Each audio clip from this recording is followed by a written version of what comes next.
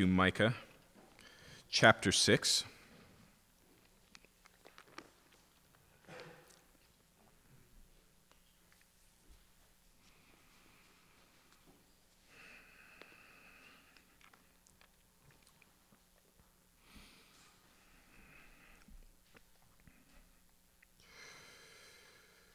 As we've been working through the book of Micah, I've done my best to equip you with the ability to read not just Micah, but all the prophets.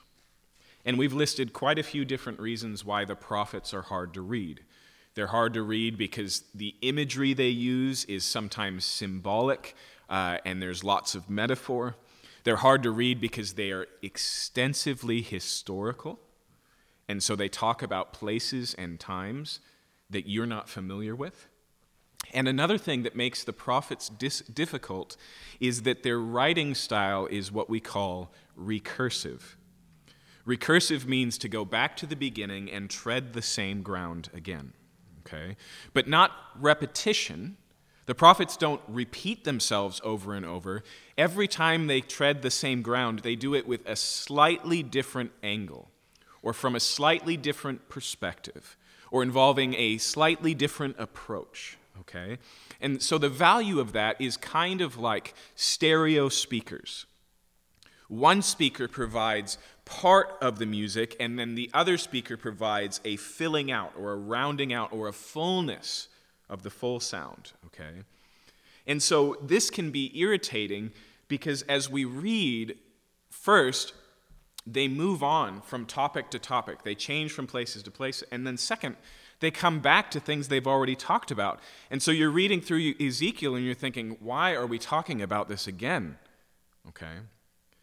But the thing that we need to learn is to recognize that the topic is the same, but the perspective is different. Now, why is this necessary? You're not going to like the answer. The reason it's necessary is because we are stubborn and hard of hearing. Okay? The prophets have a goal, and that goal is to convict us of sin and get us to change our behavior. But that's not an easy task. In fact, it's so difficult that when God calls Jeremiah, he says, "No one will listen to you, but you're going to devote your whole life to this." Okay? There is a resistance, a stubbornness, a sin nature, a hardness of heart that we have that makes us not want to change our ways. We see this with Jesus, right? He tells parables, and the parables go right over people's heads, okay? Sometimes he speaks very frankly, and they misunderstand. So he uses metaphor, and they interpret the metaphor literally, right? What's going on there is not stupidity. It is the unwillingness to see, okay? It involves a desire not to truly know, to avert our eyes to the truth, to stay in the darkness, to plug our ears, okay? And so the amazing thing is, knowing that that is the case, God consistently says, "You're not getting it? Let me try it from a different angle." And it is amazing the number of approaches the prophets employ to get their point across. Ezekiel's over here building a little toy city and staging an attack on Jerusalem as a physical demonstration of what's going on.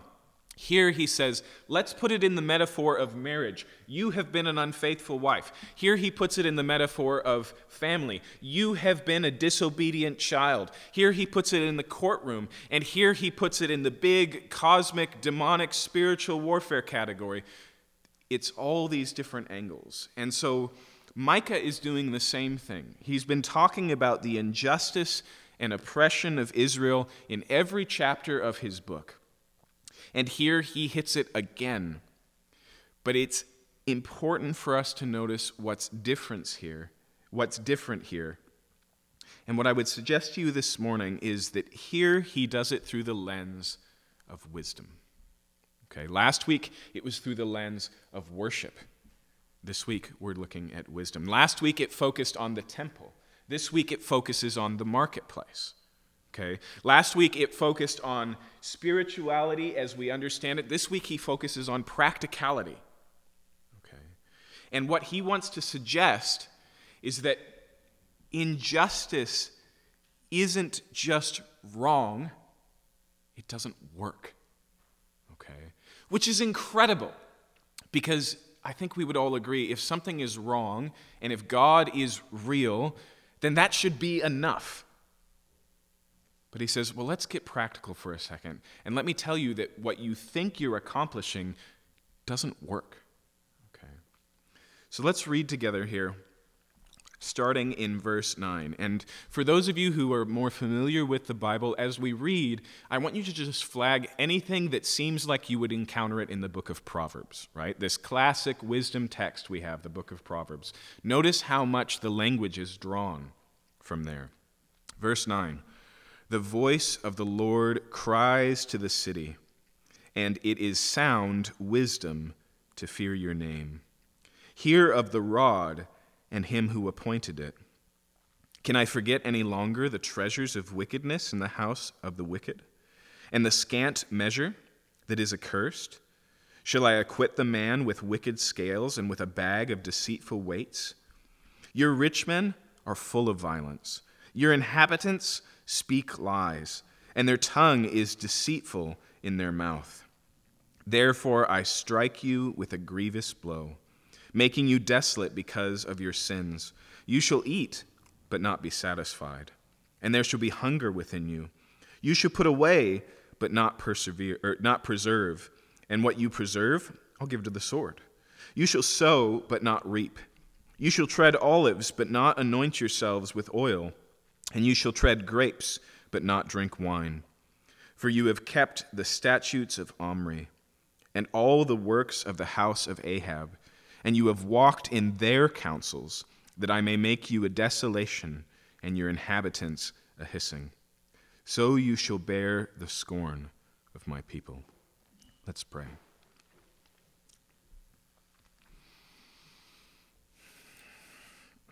God, we stand on the promise of your word again this morning, that the same Spirit who spoke through Micah these words would also be our teacher and instructor this morning, and that the same Spirit who sought to convict Israel of their sins through the words of Micah would also convict us this morning. We just ask, Lord, as we open your word, that we would hear your voice. And we know, Lord, that in many places we have locked the front door. We are resistant to your truth. So we pray that you would come through the window.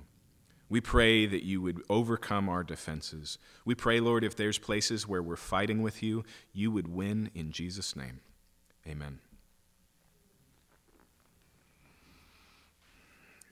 The amount of wisdom literature language and imagery in this passage really stands out.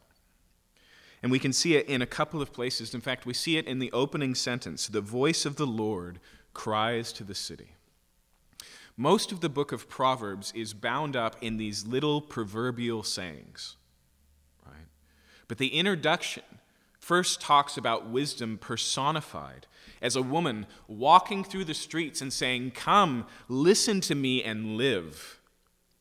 And in the same way here, it's the voice of the Lord crying out in the city, just like Lady Wisdom here. And then it follows with the statement, "And it is sound wisdom to fear your name." Proverbs tells us that the fear of the Lord is the beginning of wisdom. In other words, in the practical mathematics of life, of how you make decisions, of how you determine what's good and what's bad, the most important constant to not forget, the most important piece of the equation is the reality of God. And the fool says in his heart, right, the contrast of wisdom and foolishness, the fool says in his heart, there is no God. And that's not so much a statement about atheism as an ideology, as a way of thinking, as it is a statement about practical living. The fool is the one who lives as if God doesn't exist, would be a good paraphrase. But there's more wisdom literature. There's the mention here of the rod of him who appointed it. That's a reference to discipline, something that Proverbs spends a lot of time talking about. It talks here about a bag of deceitful weights. Remember that Israel's currency did not come from, the mint in Jerusalem. And it was not backed by some sort of system. It was actually precious material, usually silver, weighed to a certain amount. And so its weight was its worth. And so what happened was that people realized by creating two separate sets of weights, they could increase their profit through deceit. Okay, and so you'd walk into the marketplace and you'd say, I need this amount of weight, and they'd put on the scales one weight to balance out the money and another weight to balance out the amount of grain that you were buying, but the grain one would be lighter and the money one would be heavier. So it would cost more silver to buy less wheat. Okay, it's cheating. It's just business scamming. Okay, that's all that this is. But it's also something that Proverbs talks about extensively, okay? Even when it talks here about verse 16, you have kept the statutes of Omri and all the works of the house of Ahab, and you have walked in their counsels. Psalm 1 is a wisdom psalm, and it opens this way: Blessed is the man who walks not in the counsel of the ungodly. And here the accusation is, you're walking in their counsel, but there's another reason why that is significantly a wisdom statement. In the days that Micah is writing, the house of Ahab, or the house of Omri and the ideas of Ahab, they're long gone, and their consequences are evident to everybody. Omri was the line of kings that ruled over the northern tribes during the days of Elijah and Elisha. Okay, you can read about it in 1st and 2nd Kings. And it was they that so misled Israel that ultimately God brought in Assyria and destroyed all of Israel. And so what he's saying here is, you know where this road leads, and yet you foolishly walking it, assuming the outcome will be different. Wisdom is all about observation. Wisdom is all about seeing how the world works and following in the same way.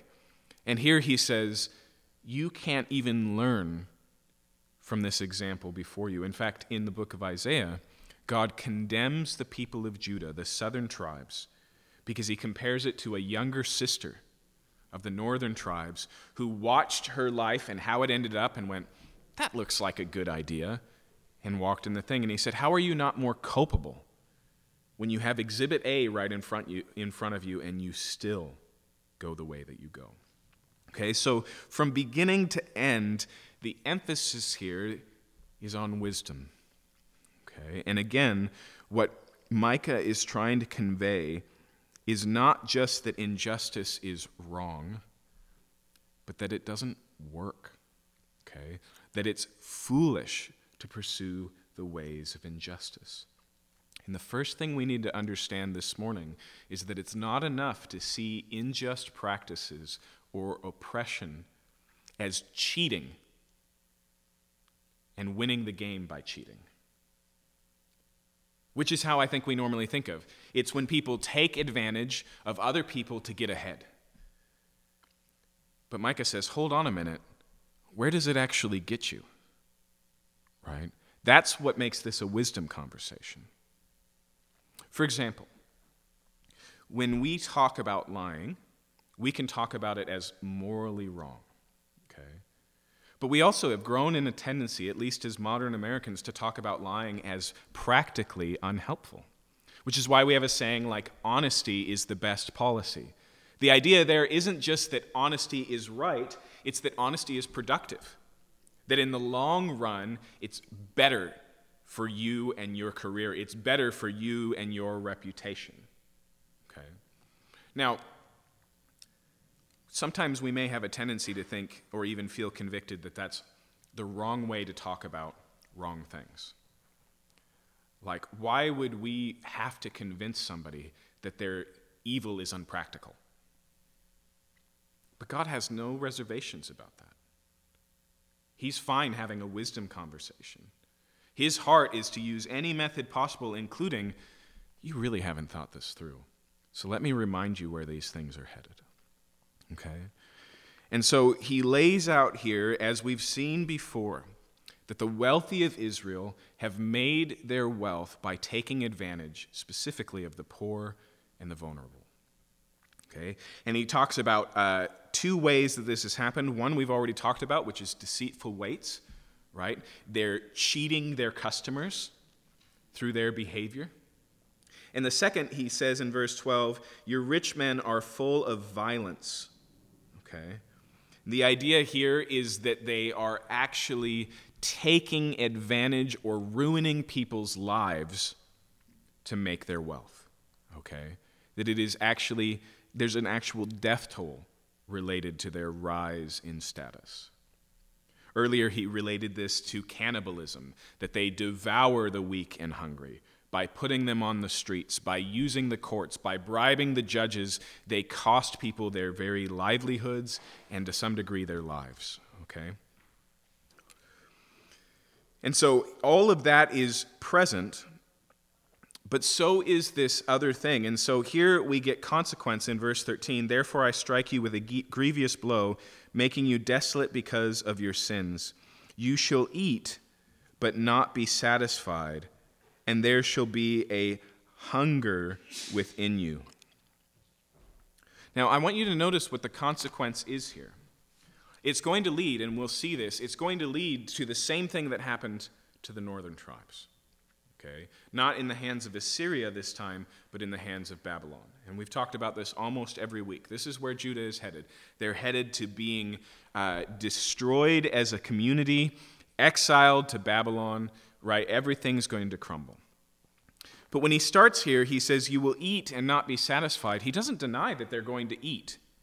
He denies that it's going to be of any benefit to them, right? He doesn't deny that their table will be set with filet mignon, and lobster thermidor. But he says, but you're not going to get any enjoyment out of it. Okay. And this is the first level of wisdom. I want to talk about 3 levels of wisdom today. And the first one we'll just call surface wisdom, which is, do things do what you think they do? Okay. And here's the reason why injustice is unwise at the surface level. First,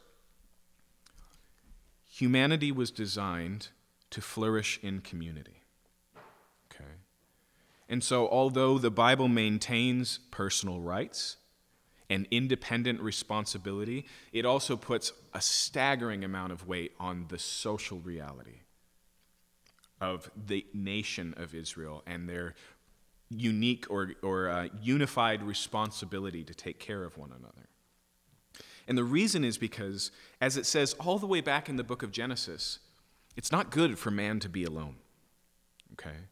It's amazing how many social sins of the Bible, the ones that are against other people, we can just categorize as being antisocial. Okay?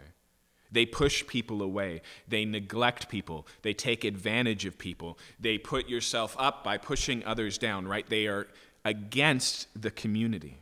And again, I think our primary way of thinking about injustice and oppression is that the end they're achieving is okay, wealth and status and these things, but the means is just like, having an ace up your sleeve. It's cheating at the game. But they win the game, and that's what makes it so unfair. But because humanity needs community, it doesn't work. Okay. This is Citizen Kane, right? This is every story we ever hear about the dissatisfaction of those who we would label achievers, who have gotten all of their dreams. What good is wealth if you have no friends, and the supposed friends you do have, you don't trust because they might take advantage of you in the same way that you took advantage of others? I remember seeing a Twilight Zone episode where there had been a revolution in a Cuba-like place, and the man had come into power, winning the revolution, and a woman comes and she gives him the gift of a mirror, and she says, "This mirror will show you who your greatest enemies are." And when he looks in the mirror, he sees his closest cabinet members threatening his life. And so he takes them out one by one. But by the end of the episode, he comes to realize the only thing he's ever seen in the mirror is himself. Right? Because he took that office by deception and violence and betrayal. But now he's constantly afraid of deception and violence and betrayal. Okay? And so there's this surface level that wisdom doesn't work. It may lead to wealth, but it doesn't lead to health. It doesn't lead to flourishing. It doesn't lead to joy. Okay? But there's a second level of wisdom here, and that's the reality of discipline. Okay? When he says here, "Hear the rod and him who appointed it," basically he's saying, you can live your life and take advantage of other people, but you cannot live your life, take advantage of other people, and not have consequence. And the reason is twofold. One, in the biggest picture, and we'll return to this, it's because God is just, and he cares for the poor and the vulnerable and the weak, and he cares when they're taken advantage of, and he's angry in these issues, and justice will be done because he's a just God. But there's a second layer. Remember who God is talking to here. Not some nation who does not know him, but his own people in a covenant relationship with him, who he, as we saw last week, delivered out of Egypt, who he has provided for, who he has spent years warning about where this path leads and being involved in their life, who identifies himself as the sole hand of blessing from whom all good things come. Okay? And so he says, if you're going to be disobedient children, I, as a loving father, am going to discipline you. Okay? Now, those of you who are parents each probably have a story of when your child hilariously forgot that truth and thought that they could get away with something that they could not get away with just because they didn't include the disparity between their little existence and yours. Okay? It doesn't matter if they hide something that can't be hidden, or if they think that they can, pull the wool over your eyes, or even if they're just a 2-year-old and they try and hide from your discipline by covering their eyes and saying, well, I can't see you, so you can't see me, right? That disparity, that difference, that silliness is also true in Israel. And so I believe it's Isaiah who puts it this way. It's as if the people say, God doesn't see any of this. We lock away our cooked books, our second set of numbers. It's in a drawer. God will never know, right?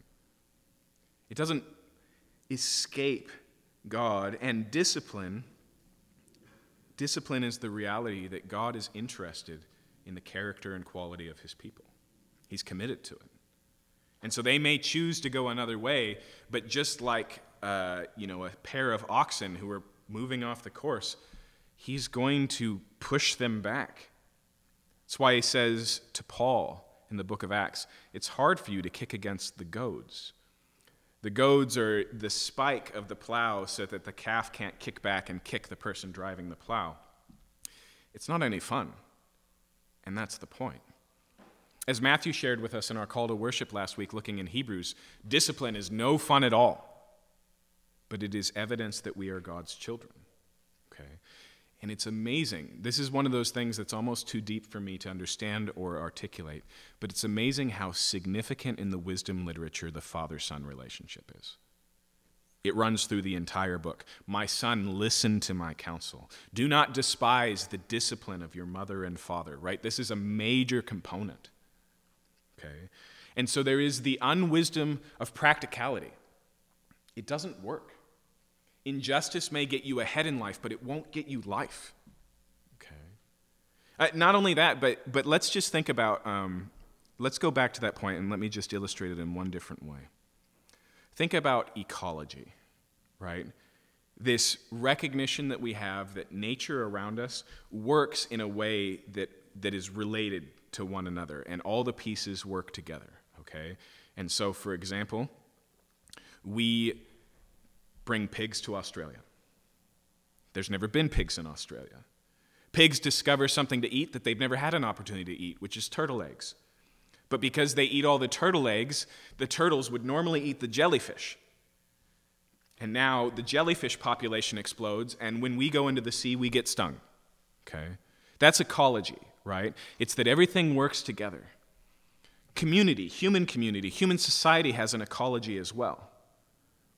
And so you can actually, by disadvantaging a community, create a community of violence, a community of unsafety, a community of poor health, a community of all these things. And the truth is, just like ecology, you can't keep yourself from that because you live in the same world, okay?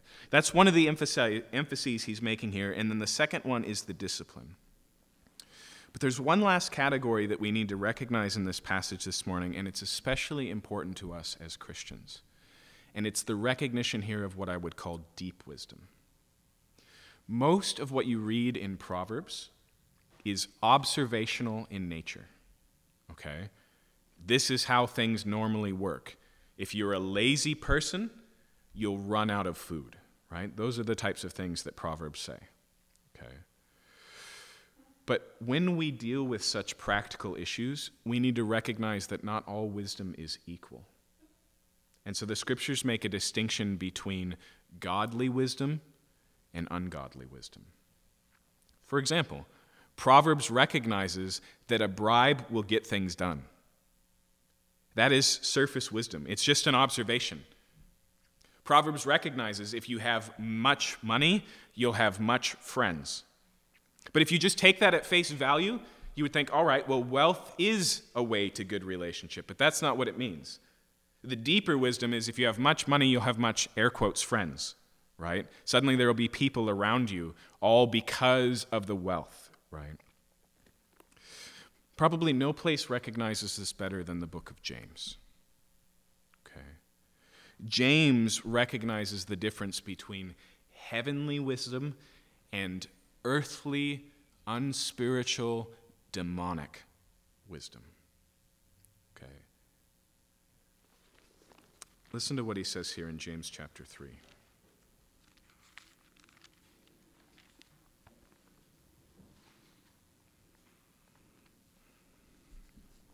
This is what he says in verse 13. Who is wise and understanding among you? By his good conduct, let him show his works in the meekness of wisdom.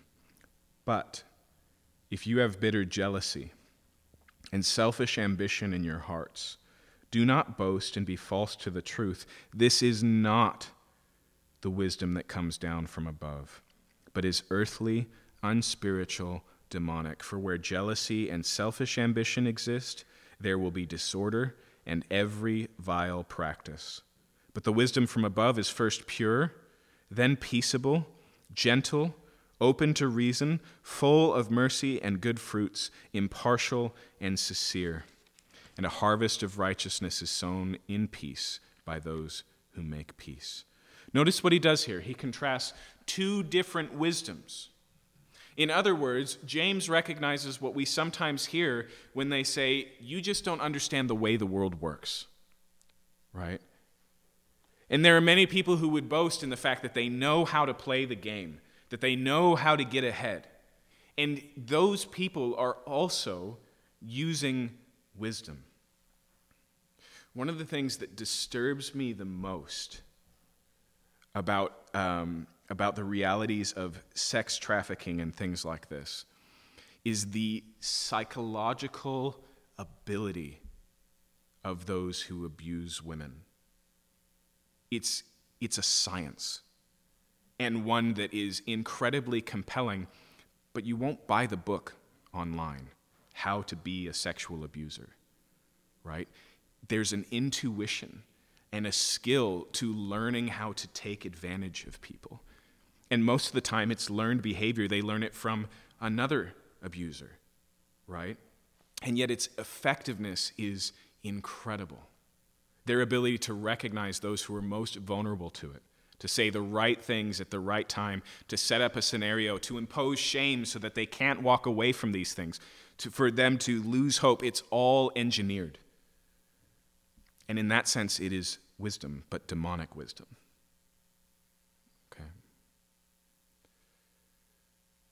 That's what James is emphasizing here. And that is how I anticipate many of the wealthy in Israel would say. They would say, but you don't understand, this is just the way of the market. Or they'll say things like, those who I take advantage of deserve to be taken advantage of because they're not smart enough to spot a scam. Or they'll say, look, this is the only way to get ahead in life. Now, especially important for us, because when we read about false weights and measures, or even when we read about the wealthiest of the wealthy taking advantage in the court systems of the poor, we can easily distance ourselves from that and say, that's not really talking to me. Okay. That's why James is so important, because he says, here's how you can recognize demonic wisdom in your life. It's fueled by selfish ambition and jealousy. Okay.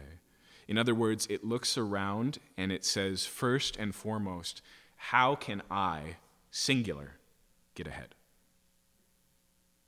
What can I do to move forward in my career? What can I do to advance in these things? What can I do to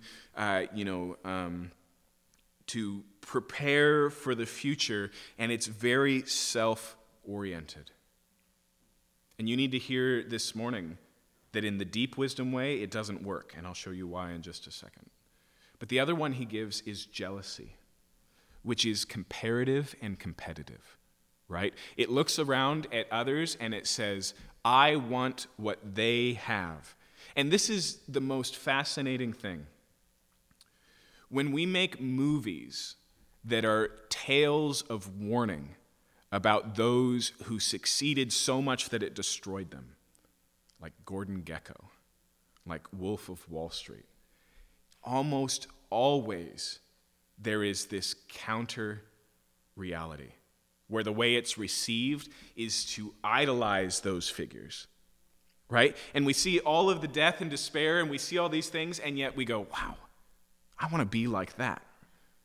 How does that happen? How are we so blind that we cannot see the whole story, or that we think we can avoid the worst of it, but get there on the same path? It's because jealousy blinds us. It's because we see the story, and instead of noticing the worst parts of it, even the filmmakers, I would suggest to you, even the storytellers end up idolizing and therefore highlighting these things. Okay. And so we need to watch for those places in our life where our heart is consumed with jealousy. And that jealousy may be fueled by the shallow wisdom that says, oh, look, this is how they became an influencer and became all of these things, and just going through the steps, just applying the formula, walking in their footsteps, learning from their example. But there is the deeper wisdom. Okay? And again, although James just says this one is heavenly, this one is godly, and this one over here is evil, he doesn't stop there. By using wisdom language, he's implying this one works, this one doesn't. This one makes sense, this one is short-sighted. And it brings us back to the beginning. What is it that deeper wisdom relies on? That the fear of the Lord is the beginning of wisdom. In other words, it is totally possible for you to have your 5-year plan or your 10-year plan and not plan for after your funeral. It is totally possible for you to have the foresight to see where everything leads and achieve all of it and not recognize its eternal consequence. Jesus warned about this. In fact, the only parable he tells where he identifies a man as a fool, as foolish, is about a man who has such a good year economically that he has an abundance of crops. And he thinks, what am I going to do about this? And he thinks, I know, I will build more barns so I can store all the resources and never want again. In other words, he goes, you know what I could do right now? Early retirement. But what he doesn't know is that God is going to take him. His life is going to end in the next 24 hours, which means those barns, not only will they never be emptied by his need, but they'll never even be built. And he says, "You fool, do you not know that your soul is required of you tonight?" You see, in the world that we live in and in the wisdom of this world, your wealth is a badge of honor, of success, of achievement. But it is very possible that before the Lord it is an evidence of guilt. And that's what was forgotten. This deeper wisdom is counterintuitive because it goes against the grain of the world we live in. And this is why in Jesus' Sermon on the Mount, he opens up by describing those who are blessed, and all of them don't make sense to us. He says, "Blessed are the meek. Blessed are those who are persecuted. Blessed are those who are peacemakers," right? Not those who wage war. In every place you go, really? But that's deep wisdom blessing. That's where life is, and not just where life will be. It's not just blessed are the meek, for they shall inherit the earth. It's not just this future reality, hey, live right now and it'll all work out in the end. There's also a recognition that the blessing is present tense, and that it's even enjoyed present tense. And Jesus doesn't end there. He opens the sermon with an explanation of a life that works, the blessed life, the abundant life, the good life, if you will. And he closes with a story. This is his conclusion to the Sermon on the Mount. "Let me tell you about two men who both built a house." He says, "And one built a house on shifting sand. And when the storm came, the house fell down. But the other built his house on a solid foundation, and when the storm came, it withstood the storm." And he says, "The one who builds on the rock is the one who listens to my word and does it. But the fool builds on the sand," right? He makes a contrast there between wisdom and foolishness. Okay. It is tremendously practical, but it is totally, completely theological. The fear of the Lord is the beginning of wisdom. Recognizing that God is present and watching and just changes our decision-making in life. Okay? And so here, Micah lays out 3 layers of why the so-called wisdom of the world doesn't work, why oppression and injustice, or again, let's bring it back for us, the ways of jealousy and the ways of selfish ambition doesn't work. And I want to review them one more time. 1, because they don't get you what you think they get you. None of us are interested in money because we have an obsession with green paper. We think if we have money, it will lead to these other things. It's a means. But it doesn't get us what we think it does, especially when the way we get there is the wrong way. Okay? And so it decays the community that we need to flourish. It isolates us from the people that we're actually seeking to impress. Right? So there's that first layer. The second is, and this is specifically for us who are the children of God, who are Christians, it assumes that you can get away with something when you can't, because your heavenly Father sees all you do. And you can't hide from him what you can hide from the government by not paying your taxes, or what you can hide from, your employees by the way that you avoid a law that they would be ignorant of, but you know very well, or that you could hide from your customer because you use just slightly cheaper products, or you cut corners on your construction like that apartment building in Florida. Why do people make those choices? Because they think that they are good for them. But God sees and God knows. And one of the evidences of the fact that we're God's children is that he doesn't let us get away with things. Which is why I'm convinced that there are all sorts of awful things happening in the world that go hidden. And in the church, it doesn't seem like they ever get away with it. Right? That's why we're on the news so much. It's because God cares about the church. And then there's this third layer. It's the wisdom of heaven. It's the deep wisdom. It's the wisdom that looks at the same circumstances and does the equation in a completely different way because God is real and there will be an accounting. Okay?